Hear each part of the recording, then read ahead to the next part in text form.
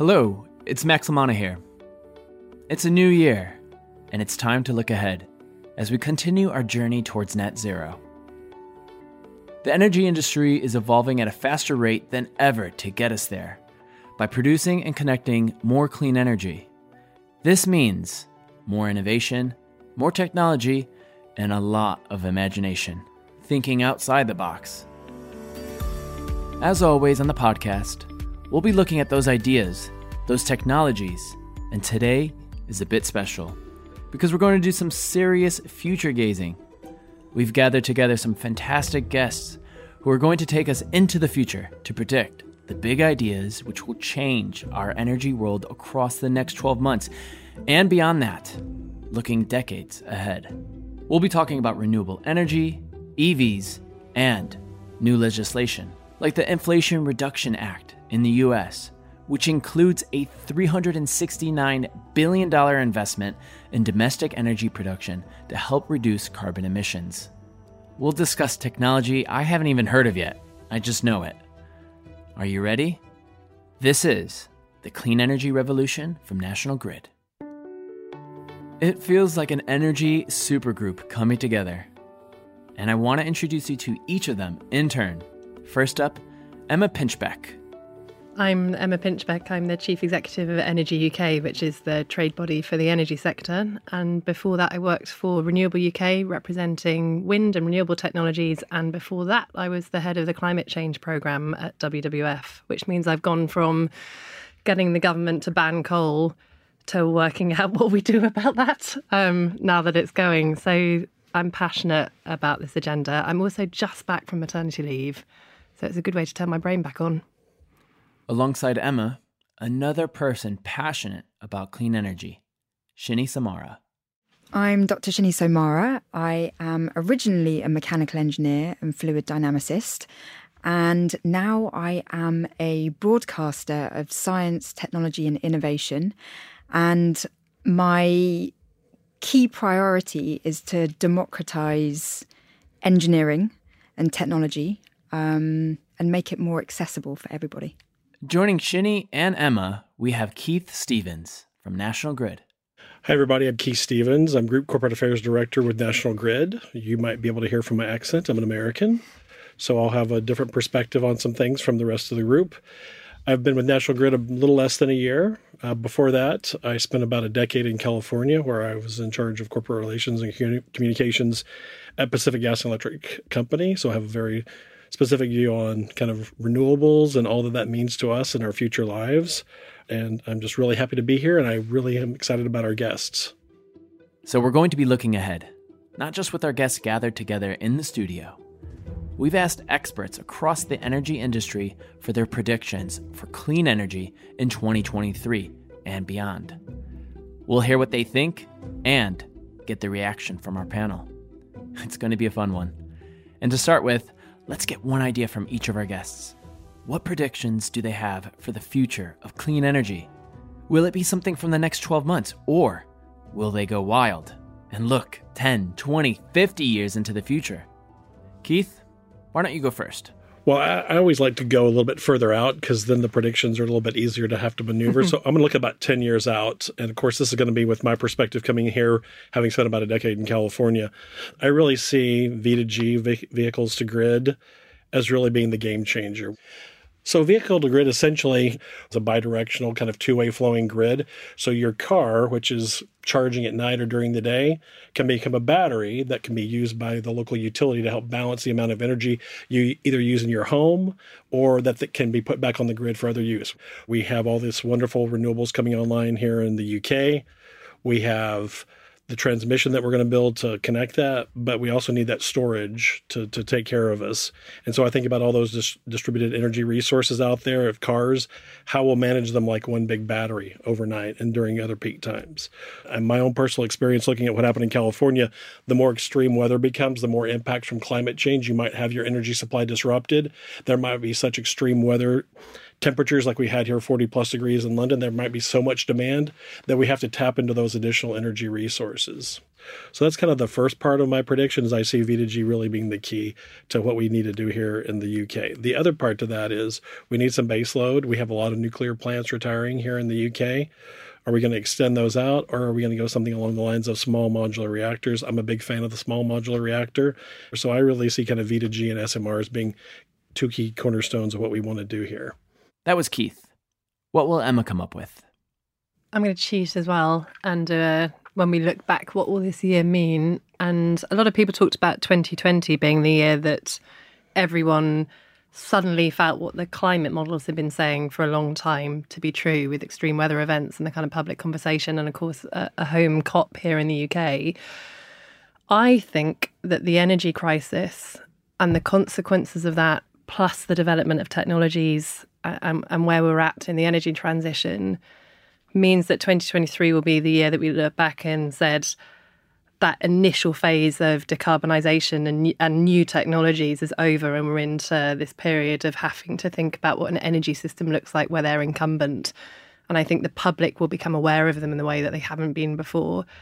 For us in the sector, I think the next decade is all the crunchy stuff we've somewhat avoided until now. So grid and planning and, you know, these technologies being in people's homes and them wanting the services that come off them, and getting that right over the next 10 years will be critical. And this will be the year we start to feel that excitement and that pressure in an audience beyond the energy sector. And finally, Shinny. I think it's really important that we understand the importance of sustainability and climate change and how energy use feeds into those things. I think we live in a society where we've heard many messages about 1.5 degrees C increase in global warming, the fears around climate change. But I don't think people have fully embraced what their part is in that. And as Emma was saying, you know, we are experiencing extreme weather events. We're now more involved in what climate change means today. And as a result, I think people are starting to become more proactive in the way they use energy. And so I'm hoping that the future involves more pressure on governments to actually allow us to actually embrace how we use power and push for change. Because I think right now we are living in times where many of us want to be sustainable and we want to exist in a way that is kind to our planet, but we are limited in doing that because alternative fuels are so expensive still. So I hope that we have a future where we can actually realise our intentions of being more sustainable when it comes to energy use and actually implement it. And I think that will happen through the use of advanced technologies. So I'm hoping that advanced technologies can actually push through and we get to our goals of net zero and not just talk about it, but actually do it.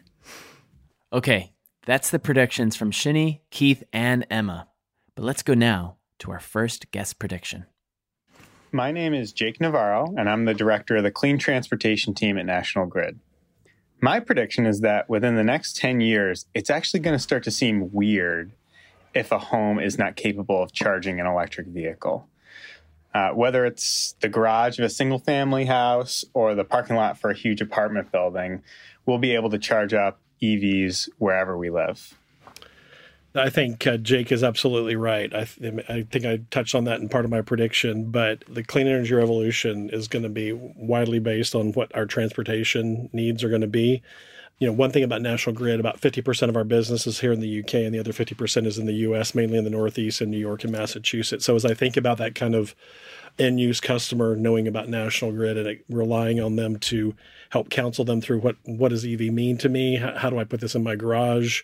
Is my community being part of this and making sure that, you know, environmental justice communities and diverse communities are not being left behind when it comes to electric vehicle charging?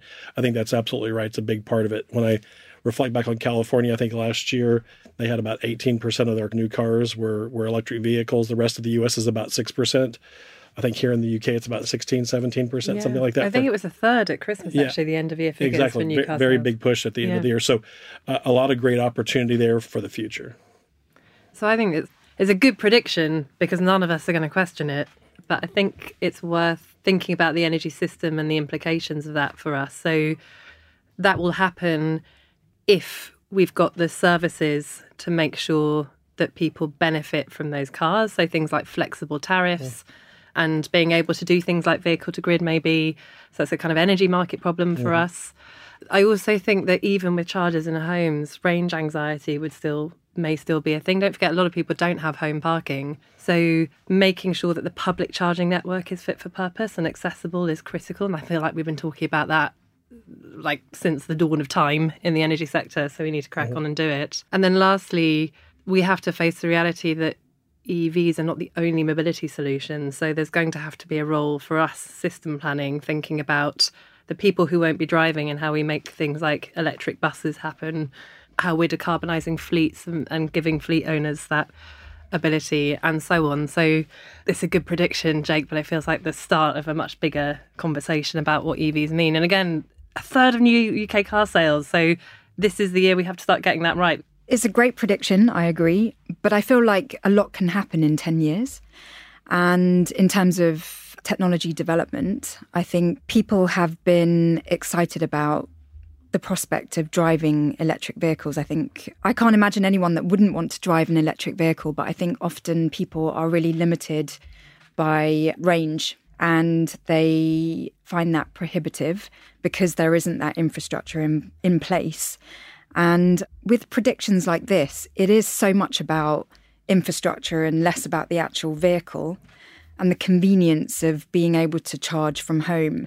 But why I think 10 years is a long time is because in that time, I think technology could look really different. So it may not be about plugging your car in at home. It may be about swapping batteries out. So rather than sitting at a service station and waiting 3 hours for your battery to charge up, it may be a case of within seconds just swapping batteries out. Batteries is such an interesting topic when it comes to prediction because this kind of technology has been in development for years and will continue to be developed as we look to build better batteries. So this prediction for me is all about the future of battery technology and less about vehicles. So I can't wait to see how batteries develop in that time. I love that thought because you're right, 10 years is a long time away. And will we, in fact, be buying cars or will we be leasing a portion of one? Will we only be using Uber and Lyft? And will all those cars become that bank of a large battery that we just need to use on occasion when we go to the store, go to the market, go to our kids' football game or whatever, right? So it's, to me, thinking ahead 10 years on that is a big stretch. But the big question in my mind is, will we be the car culture that we were in the previous century? Yeah. But with this idea of autonomous vehicles and vehicle to grid, I can see mobile batteries shuttling around cities and beyond. That, to me, makes more sense as a V2G concept than owning a car and charging it. So it might be a really interesting convergence of technologies in ways that we never imagined in 10 years' time. Yeah. Our next predictions come from two different people in the energy industry, and they have a common theme. Here we go. My name is Glenn Barber, and I'm Group Director of Corporate Affairs at SSE plc. My prediction is that 2023 will be a pivotal year for the development of carbon capture and storage and hydrogen technologies. We've seen a huge increase in the pace of the build out of renewables in the UK and internationally. That's only intensified as a result of the energy crisis, with countries looking to build more of their own domestic clean power sources. The flip side of that is that you need more and more flexible sources of power generation to make sure that you can provide that balance when the wind isn't blowing and the sun isn't shining.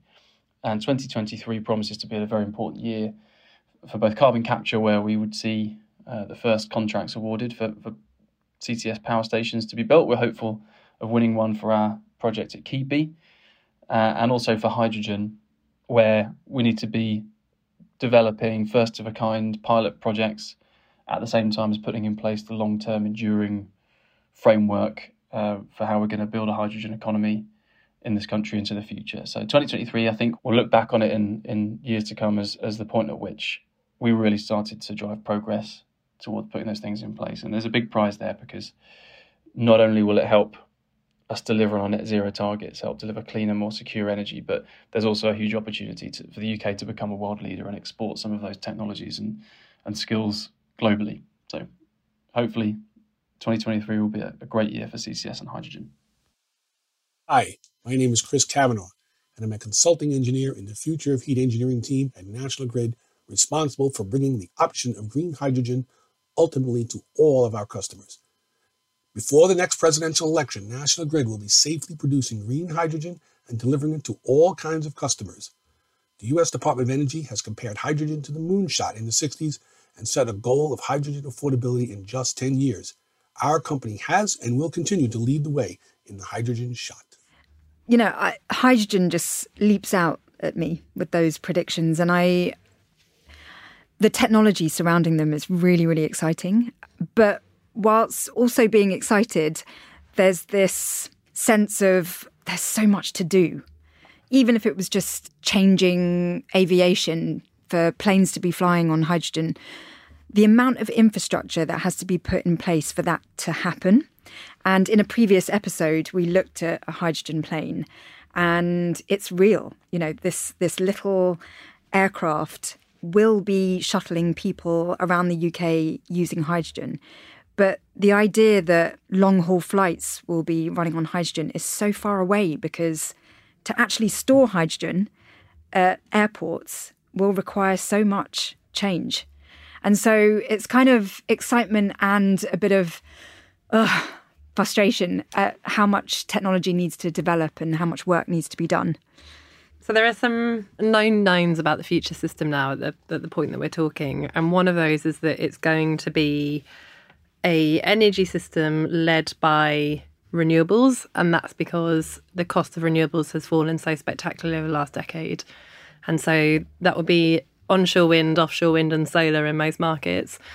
What that then means for the system is that we have to deal with variability in some way. Now, the technology is improving all the time, so renewables are becoming more reliable and they're generating more often in more conditions and all of that good stuff. And at the other end of the system, we have technologies that can utilise that electricity more flexibly and efficiently, things like EVs. But there's about, depending on who you ask and what day of the week it is, 15 to 25% of the mix in the UK on just the power side, where we don't think it will be renewables. That won't be cheap anymore to do. So we need another technology. And so it is absolutely obvious to everyone that you need some kind of flexible generation, which looks like it should be hydrogen in gas power stations or gas power stations that are somehow abated, plus things like storage and hydro and nuclear and other things. But we don't have it.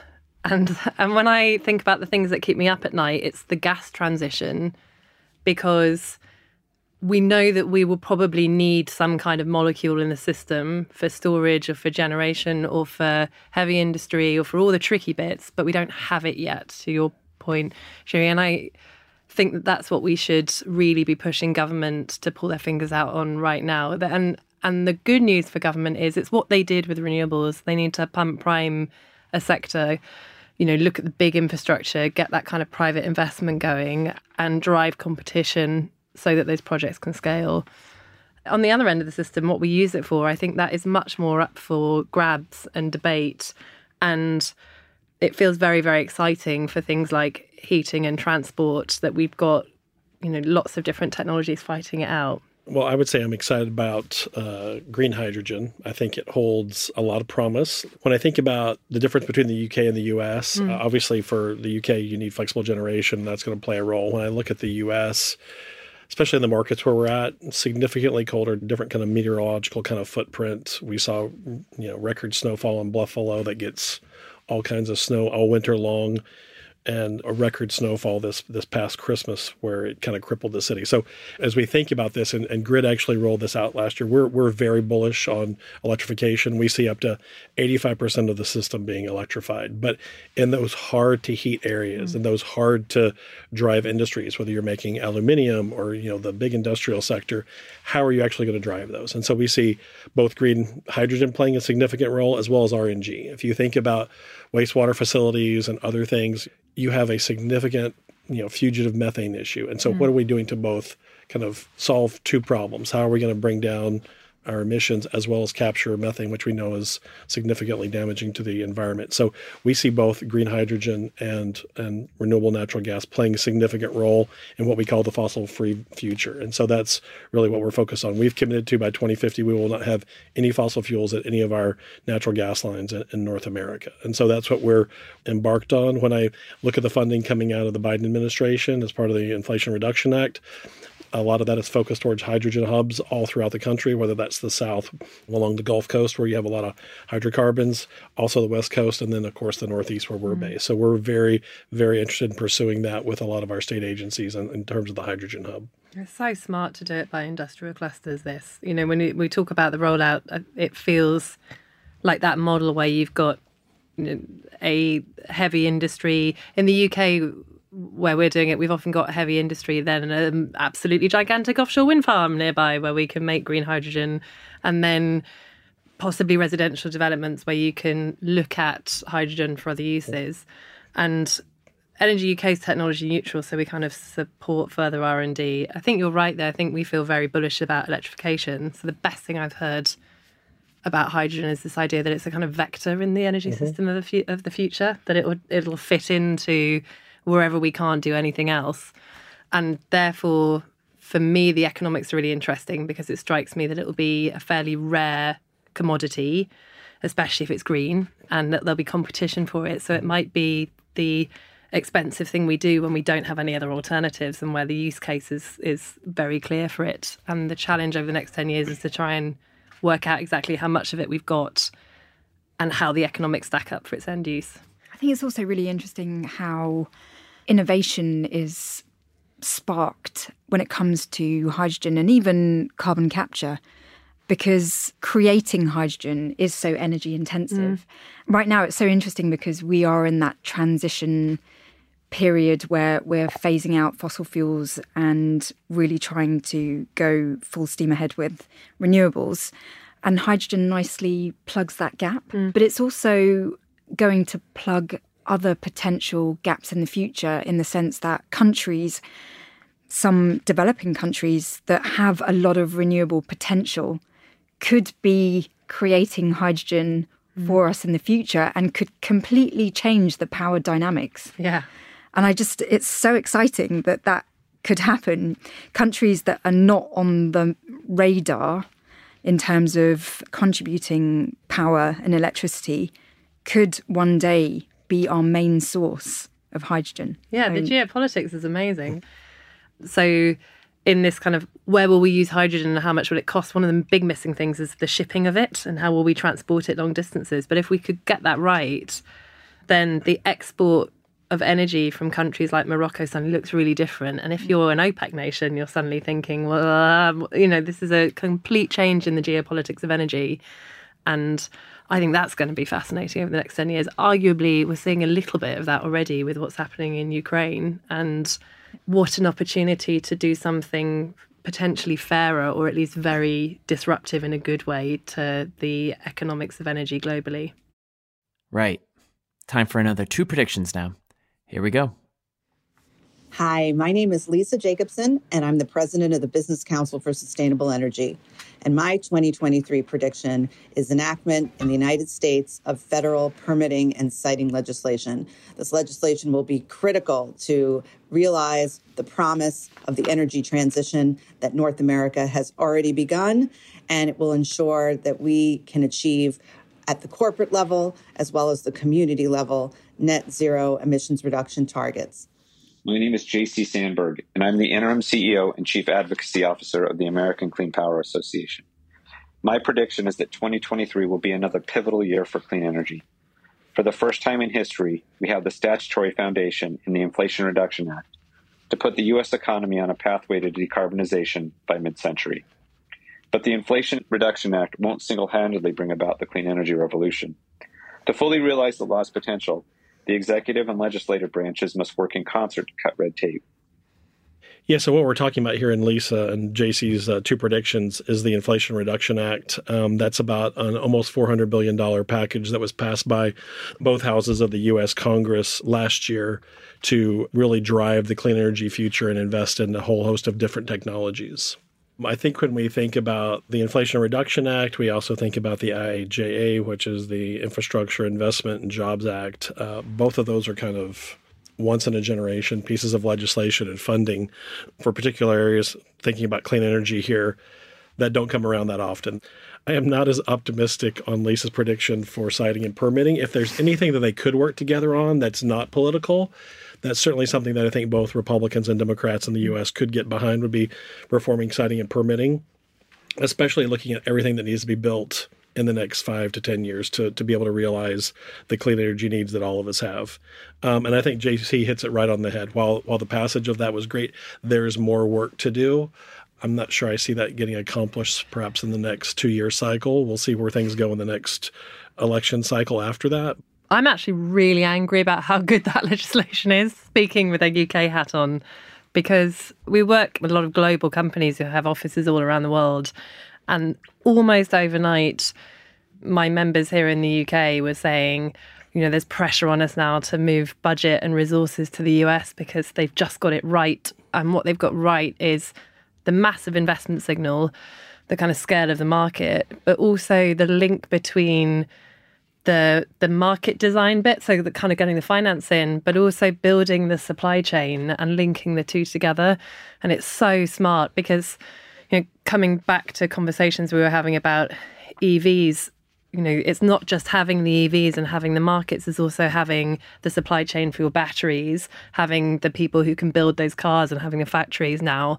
And there's been a global supply chain crunch. So competition for the 3 or 4 boats that are big enough to build 15 megawatt turbines is going to go to the countries who've managed to get factories and supply chains in place as well as their markets. And that is absolutely what the US is looking to do. And other countries around the world that want that market need to move really quickly to emulate it. Speaking on behalf of just an average member of the public, I'm all for anything that encourages technological development. And it's really positive seeing legislation coming through that supports the advancement of technology towards more sustainable ways of generating and using power. And it's so interesting hearing your viewpoints from either side of the Atlantic, because on a global level, it's so important to encourage this kind of change. And I just fully support anyone that is willing to support technological advancement. And I think we've been talking about the changes that need to happen and not actually doing anything to allow for that change. And so it is really exciting. And I just wish that here in the UK we could embrace it more. Yeah, 10 years to build a wind farm in many cases. And it actually only takes us a year, technically speaking. The 10 years comes from having to jump through lots of regulatory hoops, planning permissions, consents, consulting, getting your financing right. And that is so ludicrous when we're in this massive global race now for economic reasons and also because the planet's on fire. Okay, time for our next prediction. This one also mentions the US legislation, but takes it somewhere a little bit different. My name is Catherine Hamilton, and I am chair of 38 North, a public policy firm focused on clean energy and climate innovation. I also spent 8 years as an original co-host of the Energy Gang podcast, so I've spent some time prognosticating. It took over a decade to pass meaningful climate legislation, including an energy storage tax credit, but the Inflation Reduction Act is a real game changer. My prediction is that in 10 years, U.S. manufacturing of clean energy technology will be vibrant and that customers of all types and incomes will be in the driver's seat. Of electric vehicles, of course, but also of distributed energy resources that will mitigate impacts of carbon emissions, reduce energy costs, and build resilience in the face of increasing climate catastrophe? The straight answer to this, because we are ahead or were ahead of the curve in the UK, is yeah, absolutely that will happen. So if you think about the UK's journey, 2008 Climate Change Act, followed by an energy bill that decided that it was going to invest in renewables. So our electricity market reform and things like our then renewables obligation, but our contract for difference scheme since then, you know, our energy markets were about priming these new technologies. And off the back of it, we've built a massive offshore wind industry in the UK. You know, I think we could have done more to get those supply chains, but that is a lesson that the Inflation Reduction Act learned. So without question, I'd expect to see that kind of transformation in the next 10 years. And already in Texas, the fastest growing job is wind turbine engineer. So they're definitely on the right track. The second part of Catherine's point was about equity, though, and the change at the other end of the system. So who will own EVs? Who will drive them? What do these technologies mean for bills or energy services? And in principle, yes, that should be the world that we can build. The characteristic of this system in the future is one that is much more distributed, much more demand orientated, much more democratized. But we have to design the system that way. So how do you get the kind of best of the state and centralized planning without a centrally planned system that kills off those price signals and services to customers? And I think one answer to that is that a very clear role for the state is democratizing technologies earlier than they otherwise would be available to vulnerable or poorer groups. And so things like we should be investing in energy efficiency for the poorest homes. We should be making sure that people can afford heat pumps in a time period that is fair and not just able to pay households are the only people that can have them. We should be making sure that people who don't drive have access to clean, cheap mobility options, et cetera, et cetera, et cetera. So this transformation is going to be a really good partnership between business and the state. And it will be interesting to see how different countries tackle that problem of, you know, what's about old-fashioned big engineering, big central system planning, and what's about give it to the people and see what happens. It's interesting when you talk about people, because I think what's really important is education and knowledge. So much can happen at that level to spur on change. You know, we talk about EVs and we talk about different technologies and it can all get quite technical, especially when we talk about the economy and politics. But the average person on the street will not buy an electric vehicle because he or she can literally not get the mileage they need.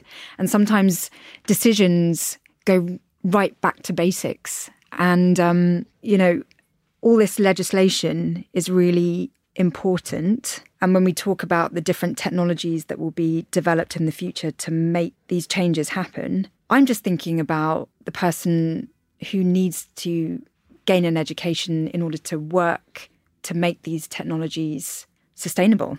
I mean, that's my perspective.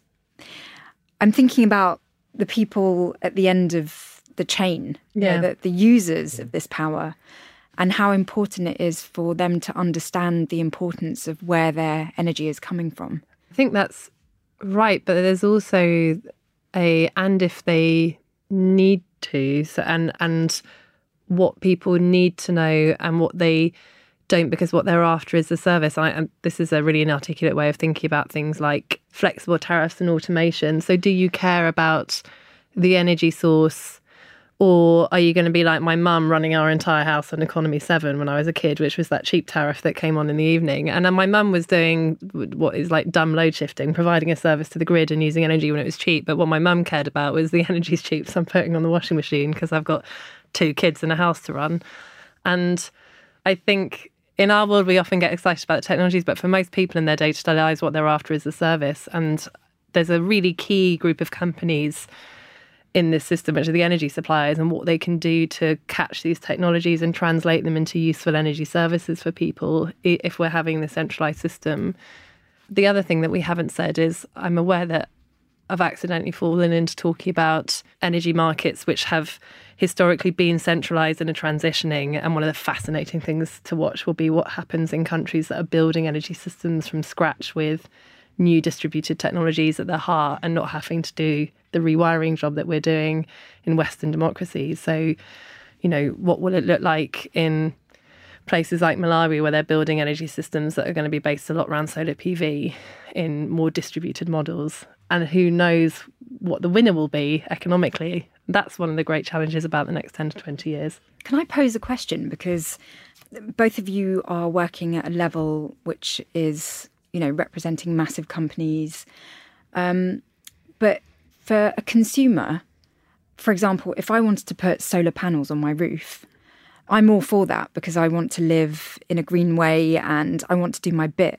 But when the solar panels are so hideously expensive that I can't afford to do that. And, it's sometimes I feel like that's the education that I think is missing, because people are more educated today about the power they're using because they switch on the TV and they see extreme weather events and climate change, and it's very on our doorstep. But there seems to be a real disconnect between the fact that we really do need to act now and the fact that being able to act isn't easy and will take time. That things are misaligned, and I don't know where that comes from. When I think about the end-use customer, especially in the U.S., having lived in California, a lot of extreme weather events, you have these incredibly dry winds that we would have to literally turn off 500,000 meters, 1 million meters to make sure people were safe, because one tree limb touching one wire could cause a wildfire that could wipe out a community. What would very wealthy, affluent people do? Well, they would say, hey, you know what? This is my thing. I'm going to go solar. Here's $25,000, and I want 2 solar battery packs, so that's another $60,000, and I'll be off the grid. How many people can actually do that, right? Especially when 25% of your population in that state is already on a reduced rate because they're at a certain income level, right? I'm very hopeful for the supply chain in the U.S. when I think about to the 30 or 40 companies that have already announced new factories in Michigan and in Texas and in Georgia and all across, coming off the heels of the Inflation Reduction Act. I think that's great. Government gives the signal and the market follows and goes and invests its dollars. So I think that's incredibly important. We've seen something kind of the reverse mirror here, as we talked about British Volt. But yeah, you hit it really importantly on the head, is that end-use customer. I mean, I firmly believe people want to make good decisions. They want to make sustainable decisions. But at the end of the day, can they, because of what their pocketbook is telling them? To your point about your mom being on a tariff where I'm going to use it when it's the cheapest amount possible.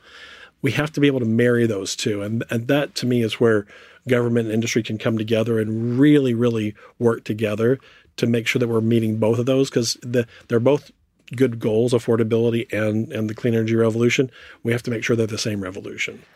Energy efficiency, to me, is the great equalizer. If you think about it, you use less energy over time. It's a one-time cost, right? So if I were going to today say, I want to cover your energy bill this year, I'm paying for something that is being used and goes through the system. If I can reduce what goes in the system with the energy efficiency in that housing stock, and we have some of the oldest housing stock in Europe, right? If we could fix that, our need to generate comes down. Your bills go down forever, not forever. I mean, you can continue to do upgrades. But to me, that is the great equalizer, especially for those that are the most vulnerable. How can we help them get into housing stock? How can we help them improve their housing stock? Yep. And it plays out at a global level too. You think about the countries that really need the most energy, that are developing fastest, that have the youngest populations, that have growing economies. They're ones that historically have not had access to the kind of cheap finance that we have in Western democracies and in established economies. And so the conversation at global level is about, how do you move that money to the people that need it most? And the conversation within country is, how do you move the money to the people that need it most whilst getting the transition done as fast as possible? And, back to predictions for the next 10 years, again, that is the conversation everyone wants to have right now. And it's so hard to square the circle. But if we fail at that, we'll slow the transition down by 10 years. Like that, to me, is the importance of education, because I think when people are educated about not just reducing their energy bills, but the importance of the way we're generating our power, they can then put pressure on governments. Yeah. Because right now, I think they don't connect the fact that the way they are using fuel is what's causing these changes in our climate, causing these problems down the line, which we are now all getting affected by. Yeah. It's not just the starving polar bear on a tiny piece of ice. You know, it's now more on our doorsteps. And I think by making that connection, then the incentive changes from, I don't want to pay such high energy bills, to actually, I want my kids to have a decent future. And it's also worth thinking about in customer journeys, because I have a gas boiler in my house, and we renovated the house when I moved in 2018, and we did the whole house. And I had a very young, very sick baby, and we looked into a heat pump at that point. And I care passionately about this agenda. I don't fly. I go everywhere by train. I don't have a car. I'm vegetarian. I do all of the things. And I really wanted to do a heat pump. And then the planning process and the conversations with my builders and the extra cost and the time and the hassle with a young sick baby and not being able to get to site just meant that we didn't do it. And we made the house heat pump ready because that was easy and the builders knew how to do it without me. But it was the planning process and the paperwork, and it baffled me, and I do this stuff for a living. And that's my way of saying, if it's not easy for people, if the proposition isn't attractive, if it's not about making their lives easier, caring about climate change, I don't think will be enough. And again, that's not just the straightforward, well, it's cheaper, and, you know, yelling at people that it's cheaper. It's also got to be about, you know, we've already talked about siting and planning and consenting. It's got to be that stuff too. I would say, as somebody who's living kind of a DNA, kind of a retrofit, I'm someone in his 50s from the U.S. This is the first time that I have not had access full-time to a vehicle since I was 16 years old. Wow. And so going through the withdrawal process over the last 10 months has been very educational for me. So what it leads me to think, Shani, is that we can all get there, but what are the signals? We just made a decision when we moved over here, when Grid brought us over, that we weren't going to get a vehicle. We were living in London. We're going to figure it out, right? It would probably be a bigger hassle to have a car. Plus, I'm a safety nut, so I'm not going to start driving without taking driving lessons. But we can unwind those decades of kind of imprints that we've had on our DNA as a collective humankind, for whether it's consumerism, whether it's travel, any of those things. We can unwind them. It's difficult. I'm the petri dish. I'm living it, right? So are you. You have that experience. And we're not going to get everything perfect, but if we're making an effort every day, every year to do something, that's going to make the difference. Yeah, and then, you know, it's our job in the energy industry to make that as easy as possible for people. That, you know, the motivations have to be plural to getting this right. It's got to be, you know, it's better for my kids. It's easier for my commute. My house is warmer. My bills are lower. I can run my washing machine at 10 o'clock at night because that suits me. Or, you know, I care passionately about the environment. And these are behavioural, complex conversations with people every day. And yeah, I suppose it's about education. I really want to drive an electric vehicle, but they're so expensive. Yeah. So, you know, do you have a place to park it and to charge it? Yes, because in my area now, a lot of lampposts. Oh, you've got the lampposts. Okay. Yeah, which is amazing. But I still think electric vehicles are too expensive for my intention to be sustainable. So it's kind of where a future where energy is, where it's easier to be more sustainable would just be such a great future. Yeah. Right. Time for another look into the future, and this time, way into the future. I am Brian Ryan, Vice President of Innovation at National Grid Partners. Due to the fact that governments, businesses, and the wider community are highly motivated to reduce carbon emissions, I believe in the next 10 to 20 years, we are going to see more and more what people currently think as fringe technologies or science fictions come into play in everyday life. Things like space-based solar, where solar energy is harvested in space and beamed down to Earth. I believe we will also see things like micro-nuclear power plants powering our residential homes. I get so excited by the kinds of technologies that could be in our future. You know, these ideas are great. They're not really science fiction. I mean, the concepts behind space-based solar is very achievable, but it's also really expensive. So the amount of money that has to go into making that technology happen, I just feel could be used down here on Earth and invested differently, so that so much of the ingenuity that we've already come up with and are so close to, realising as an actual usable advanced technology, surely we have enough here already to really make change happen. I'm a big fan of innovation, but there's so much we can already do. I do think we'll see technologies develop we can't imagine now, because that's the nature of human progress. And if you'd asked most of the energy sector 15 years ago that whether or not offshore wind would be the dominant incumbent power source in many major economies, everyone would have said you were crackers. And I know that because I was trying to represent offshore wind at the time. So I think we'd be naive to say we're done. On the other hand, one of my frustrations of the last decade of trying to get governments to act or the public to believe this is possible is the notion that we don't have the technologies that we need, because we do. And again, something that's changed over the last year or so is that the energy sector can see the pathways to decarbonising now and can do it with the technologies we have available today. And so you're absolutely right, Ginny. We don't need to be pursuing a silver bullet technology because we've got all of them here now and it's about getting them to scale. It's a bit like the continuing debate about whether 2050 is the right date for decarbonisation, when the real focus for governments should be on the next 5 to 10 years, because if we don't get that right, who cares what's coming in 20 years' time? And on technology development, we've got the stuff. Let's just roll out the stuff we have. For example, with space-based solar, the major problem with solar technology here on Earth is the fact that, you've got clouds in the way, you've got atmosphere that prevents solar rays hitting those panels, which you wouldn't have out in space. So that's an obstacle that doesn't exist out there. But then you've got the challenge of getting that technology up there, which would be massively expensive, very fuel intensive. And so it's all pros and cons. And it's just amazing.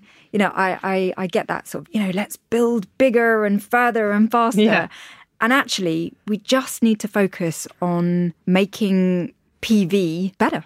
Yeah. It's like, lads, just spend some time looking at planning policy. That's what we want.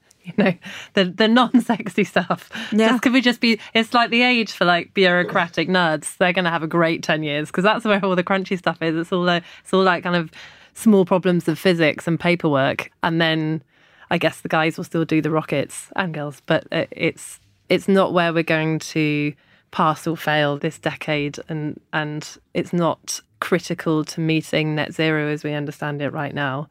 I feel like if Brian hears this, he's going to be very sad. I mean, it's the innovation is really exciting, I suppose, but I would just say I know Brian well. Brian is part of our National Grid venture capital arm based in Silicon Valley. So he does probably get a chance from once in a while to talk to some tech bros. I guess the thing I would say is I agree with both points that you've made. There's plenty to focus on down here.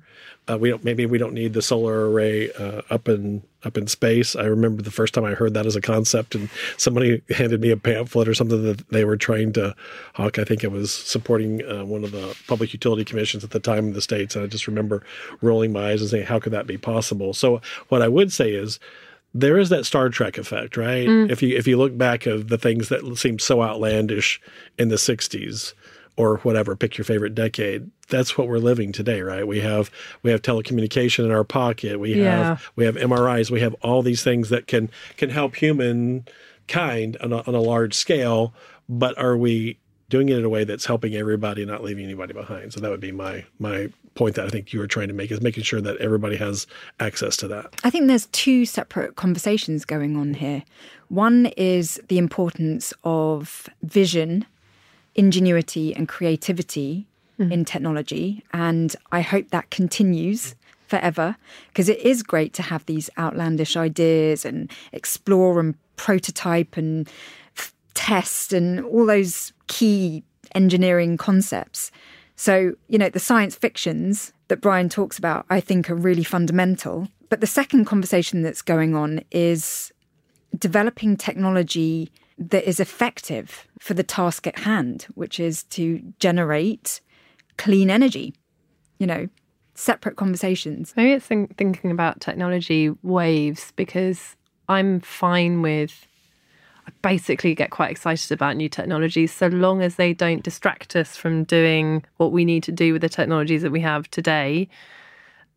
And that includes that they don't divert investment, resources, attention, or otherwise act as a brake on progress. So we can't allow a belief that something better might come along to stop us doing what we need to do with what we've got today, because the nature of decarbonisation is this constantly ticking clock when we're running out of time. But maybe the people having this conversation in 50 years' time, through that first wave of decarbonisation, will go, okay, what's next? Maybe space turns out to be the next iteration of solar that we do out to, 2100, and then we do something better. So you need the dreamers, but I'm, as I said, very up for the pen pushers to have their moment in the sun for the next 10 years. Better bureaucracy is the challenge of the next decade. And it's also really interesting how innovation happens, because, we've been talking a lot about EVs and charging your electric vehicles at home. But then the idea that just may not be part of our future, because suddenly we're like laying down induction roads and, so it's great that technology is being developed in different genres. And I think part of the prediction is not knowing how they're all going to knit together. Yeah. And how exciting it will be that, there will be this merging of technologies that seemed very separate. So, yeah, science fiction, I think, is a really good thing for innovation. But definitely alongside that, we need to develop what we already have. Okay. We've reached our last prediction for this episode of the Clean Energy Revolution. Are you standing by? Here we go. My name is Louise Clark-White, and I'm the Head of International Sustainability at National Grid. My focus is global, so my prediction is that despite continued challenging global economic and political circumstances, I think we will see greater collaboration between countries to reduce emissions globally this year.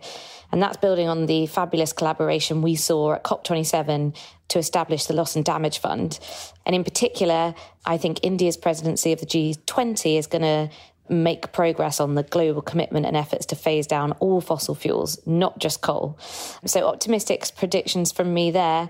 I also have a hope that we will see countries around the world updating their national commitments and policies to keep 1.5 degrees alive this year, as we know that action is critically needed now in this decade. Thanks.